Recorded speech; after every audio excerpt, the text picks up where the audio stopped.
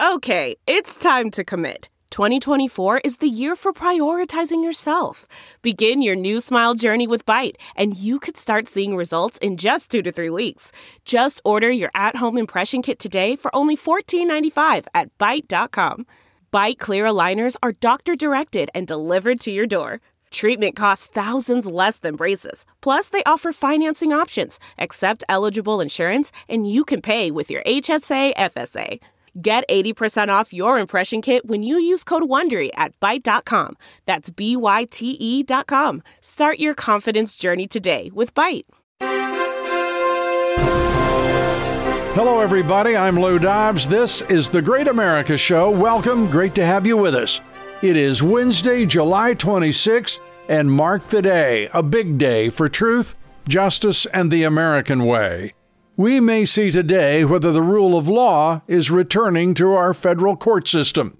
The sweetheart plea deal for Hunter Biden that the national mediaverse has been talking about for the last few weeks is front and center, and Hunter Biden's attorneys are in big trouble, it appears.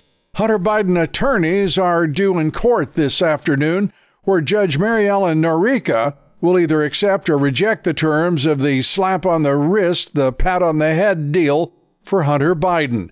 But that is in jeopardy because Hunter Biden's attorneys face sanctions after being accused of lying to the clerk in his criminal tax case, as a Judge Noreika has ordered the first son's attorneys to explain themselves. The alleged dirty trick, a ploy to remove testimony from IRS whistleblowers to remove it from the court docket, and Judge Noreika ordering Hunter's attorneys to explain themselves. That plea deal is a misdemeanor on tax fraud charges and the acknowledgement of illegally obtaining a gun. Again, neither charge carrying prison time for Hunter Biden. A far different result would be the case for 99.9% of the rest of America. Not only is Hunter Biden the first son, a habitual drug user, a frequenter of prostitutes, and pitchman for his father's quid pro quo services, now Hunter is actually a world-renowned artist.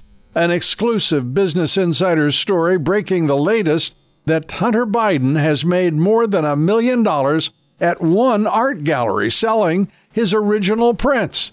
Here's the catch. One of the buyers of Hunter's art happens to be a big Democratic donor, Elizabeth Hirsch Naftali. Naftali also happens to have been appointed by President Joe Biden to the Commission for the Preservation of America's Heritage Abroad in July of 2022. The corruption of the Bidens couldn't be more transparent and in your face. Paul Sperry of Real Clear Investigations is now reporting Joe Biden is also being protected along with his son, in his theft of classified documents as a senator and vice president. Perry tweeted this, developing. Special counsel Rob Hur is having to negotiate conditions with DOJ and Biden's legal team, including personal attorney Bob Bauer and White House counsel, for a possible interview with Biden over his removal of classified documents when he left the White House in 2017, end quote. So just how much longer will the Biden family get away with their crooked dealings?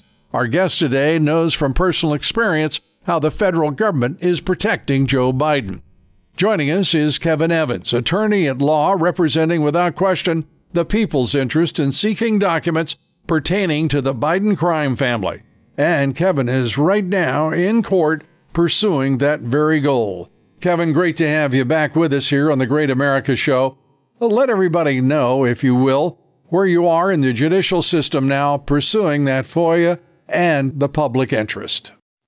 Sure. Since I think we last chatted in January on this, and what has transpired since is that the government, Department of Justice, has filed a motion for summary judgment, essentially asking the court to throw the case out on some technical grounds that I'll describe here in a second. But I think I have to prelude that discussion with the government's underlying position that they've asserted in their briefing and in their motion, which is, and I think your audience will get a big kick out of this. The government, Department of Justice, has actually gone on record as saying that the public has a, quote, minimal FOIA interest in the Hunter Biden, James Biden matter, which is the subject of my FOIA, a minimal interest, and that the Biden interest is exceedingly greater than the public interest in understanding what's going on with the Department of Justice, particularly in light of this recent plea deal. Some have called it a sweetheart deal. I call it a sylph-like deal. So that's the position they've staked. And so they've moved for summary judgment. And after saying publicly that they have found roughly 400 pages, and I believe there's more, but after saying they've found roughly 400 pages of, and again, their words, not mine, apparently responsive and potentially responsive records, when they realized I wasn't going away, they then turned around and filed this motion and asserted Glomar, which is a doctor in a case out of a case that a FOIA case from many years ago, essentially saying that we will now neither admit nor deny the existence of requested records, and so therefore you can't prove your case that records exist and you lose.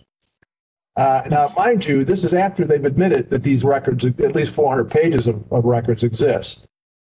So we had a hearing in court on Monday, this past Monday, because I moved for discovery after they asserted Glomar in their motion, motion for summary judgment papers, and the court made a couple of interesting observations during the hearing on Monday, which lasted about an hour and 20 minutes.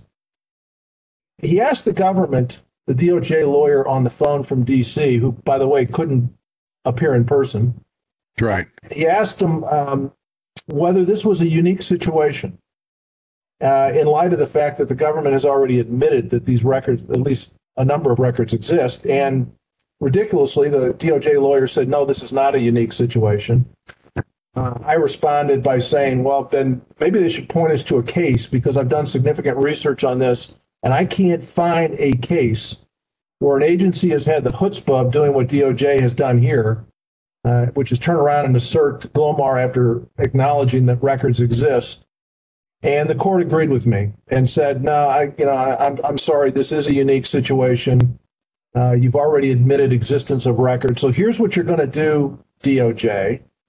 He ordered them to submit a declaration in camera for his review. I don't get to see it, at least not at this point, explaining the search that they conducted, where they found these 400 pages of documents, attaching examples of those documents, and then informing the court whether DOJ has disclosed any of those documents or the information in those documents to anyone outside the executive branch of government.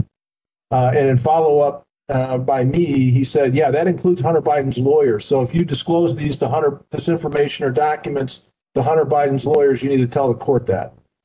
I raised that because of what's happened recently, what's come to light in terms of what happened with this search warrant in Delaware, where this AUSA Wolf stepped in and alerted Hunter Biden's lawyers to the fact that there was a search warrant, giving them time to do whatever they wanted to do to remove records from the facility that was going to be searched. So I got the court to put on the record that this includes Hunter Biden's lawyers.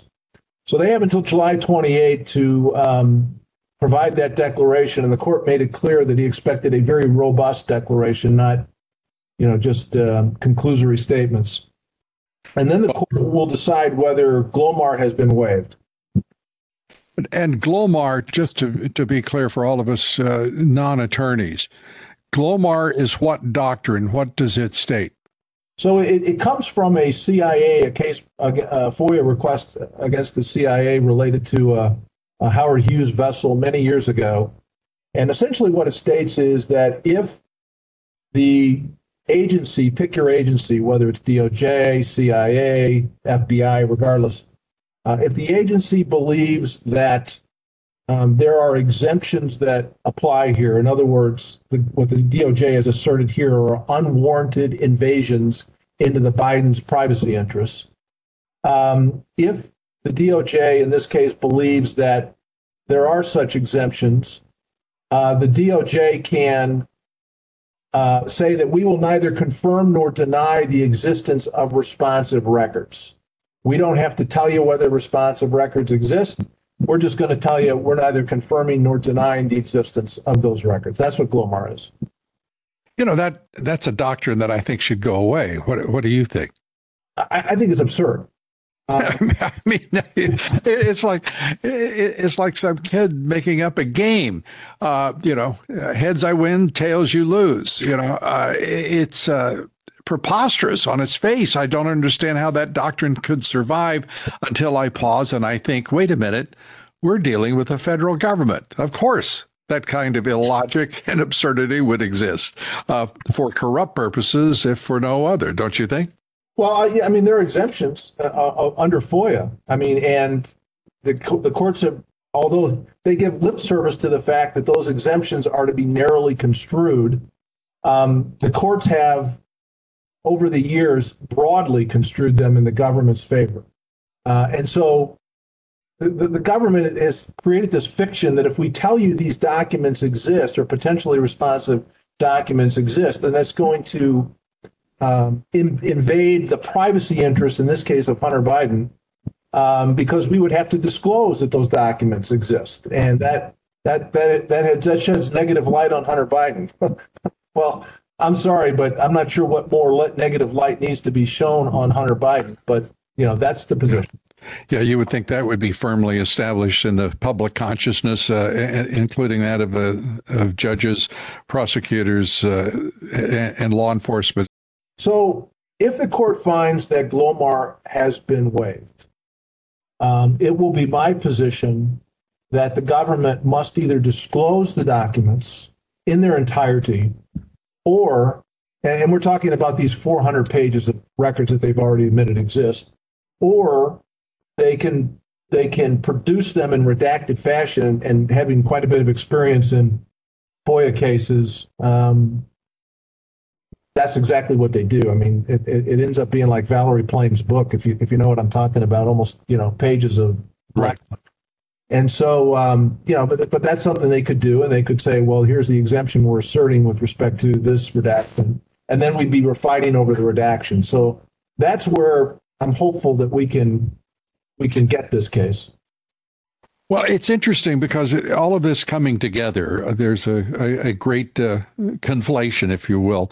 In Hunter Biden's cases, he's being deposed in a lawsuit with the laptop repair shop owner. He is also obviously in jeopardy of running afoul of the investigating agencies of the House of Representatives, and by running afoul of, I mean they are trying to bring the vice tighter and tighter in order to produce all the documents and to actually get testimony from the agencies that have been working with him, including the Internal Revenue Service, the U.S. Attorney in Delaware, the Department of Justice, and FBI, all working together to come up with one of the sweetest sweetheart deals imaginable. That is, on tax evasion, walking away with 2 misdemeanors and a gun felony that could be expunged just because they're awfully good people. We're talking with attorney Kevin Evans. He's pursuing your right to know what the Biden family is doing and what the FBI knows about it all. Please stay with us. We'll be right back.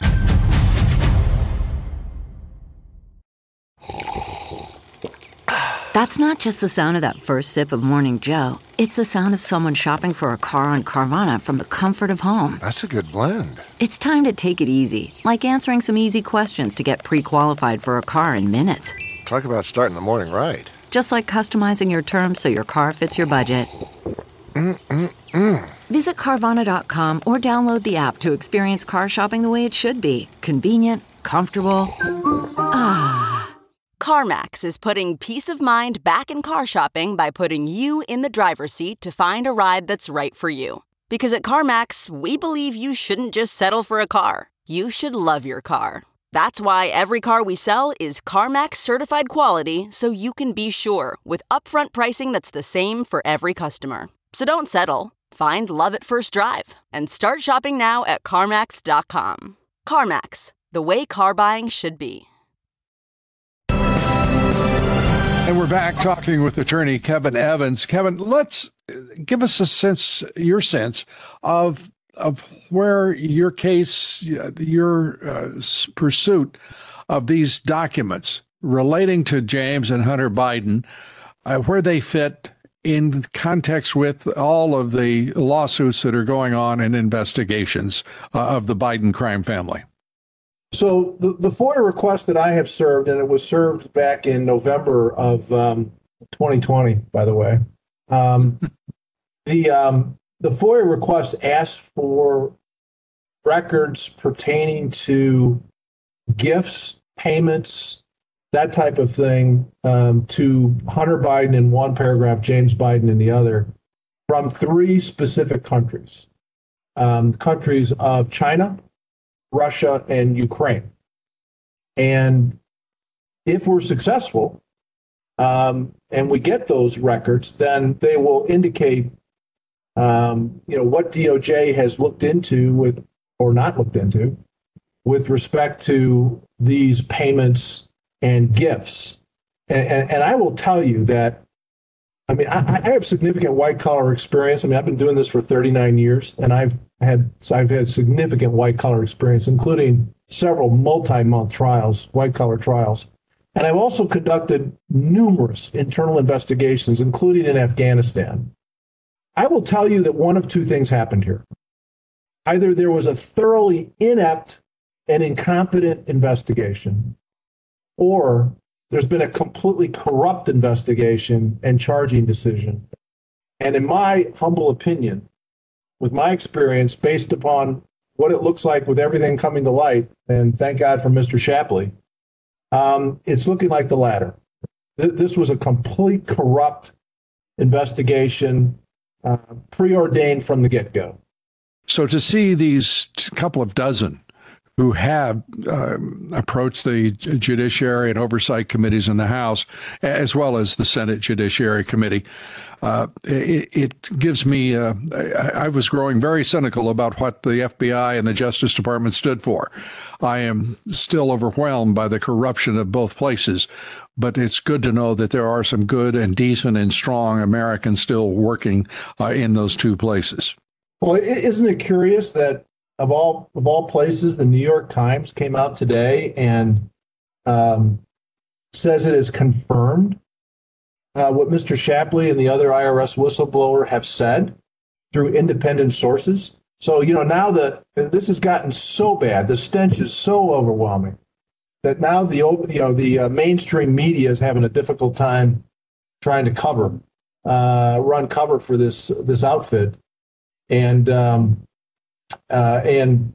so I like you, find some solace and believe me, I've worked in this area for a long time. There are good people. There are very good people at these organizations.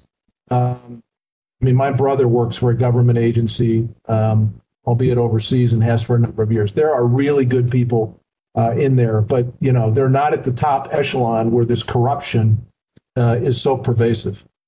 Is interesting because the New York Times is I would say the pillar of Fourth Estate commitment to the Marxist Dems who lead the Democratic Party. And this suggests to me, Kevin, that when the New York Times makes this turn, it looks like the leadership of that Marxist Dem group that leads the Democratic Party have decided that perhaps Joe Biden is not going to survive this, at least as a candidate in 2024. Well, I think that is certainly an observation that's out there, and I think it's probably about as good as any. You mentioned Weiss. I don't want to condone what he did here, because quite frankly, I think what Weiss should have done, if in fact he did ask for special counsel status, and if he did ask for charges to be brought in California and D.C. and was stymied, he should have resigned. He should have sent up the red flag and resigned. He should have done what any morally, in my opinion, responsible attorney in that position would have done. I mean, we all remember the Watergate era, right? Archibald Cox, et cetera. Right. That's what they did. And that's exactly what Weiss should have done. And he didn't do it. Now, we can all speculate as to why he didn't do it. I have my own thoughts. I'm not interested in putting those out on the air. But, that, in my opinion, is what Weiss should have done. He should not have been led by the nose by an AUSA from his district, for instance, who informed Biden's lawyers, apparently, of a search warrant. Nor should he have been just simply accepted and rolled over when he was told that these more significant charges would not have been brought. If he believed they should have been brought and he was told no, then that's what he should have done, in my opinion. Now, having said that, I will tell you that I don't hear this talked about. I hear a lot of pundits saying, well, the statute of limitations has run because the government so slow-walked this. Mm-hmm. That's true with respect to perhaps some of these charges. But what I don't hear being talked about is the significant charge that, in my opinion, still could be brought. And that is a RICO conspiracy claim, where the shell companies that all this money was dumped into would be considered the enterprises, or the enterprise, and the individuals would be the RICO defendants. And the predicate acts would be things like money laundering and wire fraud, where, if you have one of those instances, and I got to believe that there are several of those instances during the last 4 years, all you have to do is transfer money from one account to another, and that's part of the money laundering conspiracy. I still think that is a really significant charge that could and should be pursued and can be brought. And that carries with it real jail time. Not slap on the wrist stuff. That's years of jail time. Well, you're bringing up a very interesting point, and you're right. I haven't heard anyone mention the RICO charge, and we do know, thanks to the investigations of the House Oversight Committee, that there are well over a dozen companies involved in the transfer of monies from both foreign corporations and enterprises and foreign governments to those accounts that ultimately resulted in money in the accounts of Hunter Biden and his members of his family. We are talking with attorney Kevin Evans. We're talking about corruption in our federal government and what's being done about it. One of the things, we're watching one citizen, Kevin Evans, attorney at law, pursuing truth through the FOIA request with the Department of Justice and the FBI about none other than Hunter and James Biden. We'll be right back. Stay with us.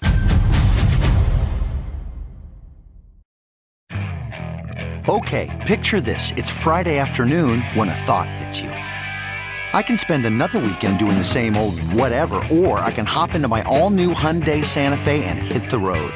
With available H-Track all-wheel drive and 3-row seating, my whole family can head deep into the wild. Conquer the weekend in the all-new Hyundai Santa Fe. Visit HyundaiUSA.com or call 562-314-4603 for more details. Hyundai, there's joy in every journey. Okay, picture this. It's Friday afternoon when a thought hits you. I can spend another weekend doing the same old whatever, or I can hop into my all-new Hyundai Santa Fe and hit the road. With available H-Track all-wheel drive and 3-row seating, my whole family can head deep into the wild. Conquer the weekend in the all-new Hyundai Santa Fe. Visit HyundaiUSA.com or call 562-314-4603 for more details. Hyundai, there's joy in every journey. We're back. We're talking with Kevin Evans, and we're talking about the possibility of overcoming all of these statute of limitations impact on the charges against Hunter Biden in particular, and perhaps members of his family, including possibly the President of the United States. The RICO, give us what are the requisites for a RICO suit to be brought and prevail. So RICO charges are hard, but if there ever were a relatively simple RICO case, in my opinion, this is it. And so what you need in that respect, and this will be in order to get around the statute of limitations, if I were the prosecutor, I would charge this as a RICO conspiracy.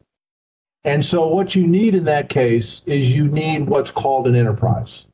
And the enterprise here, the criminal enterprise, would be these shell corporations, where monies from Burisma, from the $5 million that came from the China colleague of Hunter Biden that was the subject of this recent WhatsApp message. If that money goes into those shell companies become the enterprise. And then you charge, so they're not a defendant. The shell companies are not a defendant. But who are the defendants are the individuals who benefited from and participated in the conduct resulting in the payments to those enterprises or the payments out of those enterprises. So Hunter Biden being one, he would be a RICO defendant. And if you have what are called predicate acts, and there's a whole laundry list of predicate acts, but money laundering is a predicate act, wire fraud is a predicate act, then if you have one of those within the statute of limitations, then you are not barred by and the RICO statute of limitations, by the way, is 4 years. You are not barred from pursuing charges that relate to similar conduct that occurred before the 4-year period. So this allows you to go back and capture the other payments that are outside the 4-year period, as long as you've got predicate acts within the 4-year period. And I have to believe that there are several predicate acts that have taken place since 2018. So we're looking at 2019 would be the cutoff year, correct? So if there were payments, for instance, out of those shell companies to pick your person, that would be part of in my opinion, the money laundering part of this case. I don't see by the way, speaking of the public interest, I don't see the public interest in a statute of limitations for something like RICO on its face. If you have a case built there, I don't see why there should be any statute of limitations on bringing that case. What is the reasoning on the public interest in permitting a crime to succeed if you can last for 4 years outside of prosecution? Well, I mean, I represent a lot of defendants over the years in white collar matters, so I won't say that I'm not. I don't think the statute of limitations is so unusual or so antithetical to justice, because when you have witnesses whose memories fade and things of that nature, it just. These kind of claims go stale, and if you're allowed to go back too far, then you start impacting the rights of individuals who are charged. So the statute of limitations does have a purpose. But here, I just simply think that if the government were doing its job, if DOJ was doing its job, and I wonder whether anybody has given any thought to this in the Department of Justice in terms of a RICO charge. If they were doing their job, I'm quite confident they would be able to find predicate acts within the last 4 years. Well, it's pretty clear to me that David Weiss wasn't thinking about it because this would have been a perfect approach for him to take. But he was also prescribed, according to reports, from bringing charges without being in concert with Justice Maine, California's U.S. attorney. It was really he was hamstrung, in point of fact, wasn't he, by a Justice Department that said it wasn't taking orders from the White House and wasn't intervening in any Hunter Biden case. It seems pretty clear that's exactly what they were doing. Yeah, I mean, someone's lying here, right? Is it the 6 whistleblowers? Is it the 6 people who sat in a room with Weiss and listened to him, including the 2 whistleblowers, or is it Garland? I mean, there's no in between here. Somebody is lying. And now Garland may have tried to insulate himself through the deputy AG and say, well, no one ever brought to my attention the fact that he wanted to be a special counsel. And that's how Garland gets around it. Okay, well, haul the deputy AG before the House Ways and Means and the Oversight Committee and grill him, because somebody here isn't telling the truth, and my bet is it's Maine justice. So, but I get back to Weiss. I mean, I'm not excusing his conduct here. If he truly did seek to have D.C. and California pursue charges, and he did seek to have special counsel status, and he was denied it, he should have walked away. And that would have set up all kinds of red flags. Well, the red flags are flying in every direction right now. Garland and Weiss, no interference, they say, but 6 witnesses saying yes, as you point out. The lines are pretty clear now. And they're getting clearer by the day, and more lines are showing up, whether it is this instance or whether it is, for example, the decisions about taking on a former president of the United States, finding a magistrate to approve a search and seizure warrant as they did. I mean, this is a Justice Department that's gone rogue, but they've gone rogue so far, it almost seems like standard operating procedure, doesn't it? Well, I could regale you with other instances where the Department of Justice has gone rogue over the years. I've been involved in several instances like that. We don't have the time to go into them now, but let me just tell you, this is not a new development. There are repeated instances that I personally have knowledge of where the Department of Justice has hid exculpatory information, where they've overcharged people, where they have ruined lives, only to have a jury come back with not guilty verdicts. I mean, it's just outrageous, the conduct that's taken place over the years. So this is not anything new in my experience. The level of it here, perhaps, is what's so interesting and unique, in my opinion. Particularly given the people we're dealing with. But, you know, there is a solution here, Lou. If this judge is doing her job and is truly looking out for the rule of law and the integrity of the judicial system, she could refuse to rubber stamp this plea deal. And she could haul people into court before her and ask them some pretty tough questions. Now, is that likely to happen? I'm not holding my breath. If I were sitting there as the judge on this case, it's exactly what I'd do. Yeah. We're learning a lot about the judges in our court system, particularly in D.C., Florida, and a few other states as well. As you put it, I won't be holding my breath either, but I certainly will be hoping, like the Dickens, that we can find integrity among these judges in the federal judiciary, because there is the perfect example of what you're talking about, an FBI and a DOJ that have gone rogue. But right now, sitting in jails in D.C. and environs in the federal prison system, hundreds of our fellow citizens who were there, they've been overcharged for January 6th, walking through the Capitol after having been invited in some instances. The book has been thrown at every one of these people, irrespective of their level of culpability, if there is any culpability at all. Some people definitely broke the law, and they are being punished and will be punished. But I'm talking about hundreds of people who are just simply being made an example of and who are political prisoners. And there seems to be no law against prosecutors who overcharge or judges who oversentence. We always give our guests, Kevin, as you know, the last word. Your concluding thoughts on all of this, if you will.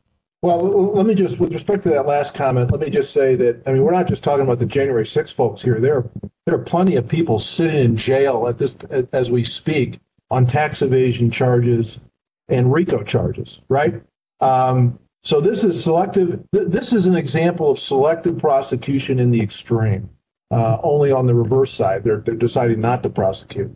And so my hope is that, Lou, by the time we next chat, we will be in a position to tell you that, or at least I will be in a position to tell you that the government has lost its effort at summary judgment. The court has looked at the documents and the information that's been presented and has determined that there's enough there for this case to proceed, and that the government is going to have to try to show that Hunter Biden and James Biden's privacy interests exceed that of the public. And I don't know how they make that showing, but I guess time will tell. Kevin, we appreciate you being with us. We appreciate you spending time to educate us all and to illuminate the events that are shaping this country in this particular moment in history. Thanks so much. Kevin Evans, we appreciate it. God bless you. Thank you. Thank you, everybody, for listening. Our guest here tomorrow will be attorney and author, former Trump top DOD official, Kash Patel, on impeaching the Biden regime. Please join us. And please follow me on Twitter and Truth Social at Lou Dobbs. That's at Lou Dobbs. And on Facebook and Instagram at Lou Dobbs Tonight. And be sure to check out our new LouDobbs.com website. Please join us here tomorrow for the Great America Show. Until then, God bless you. God bless America.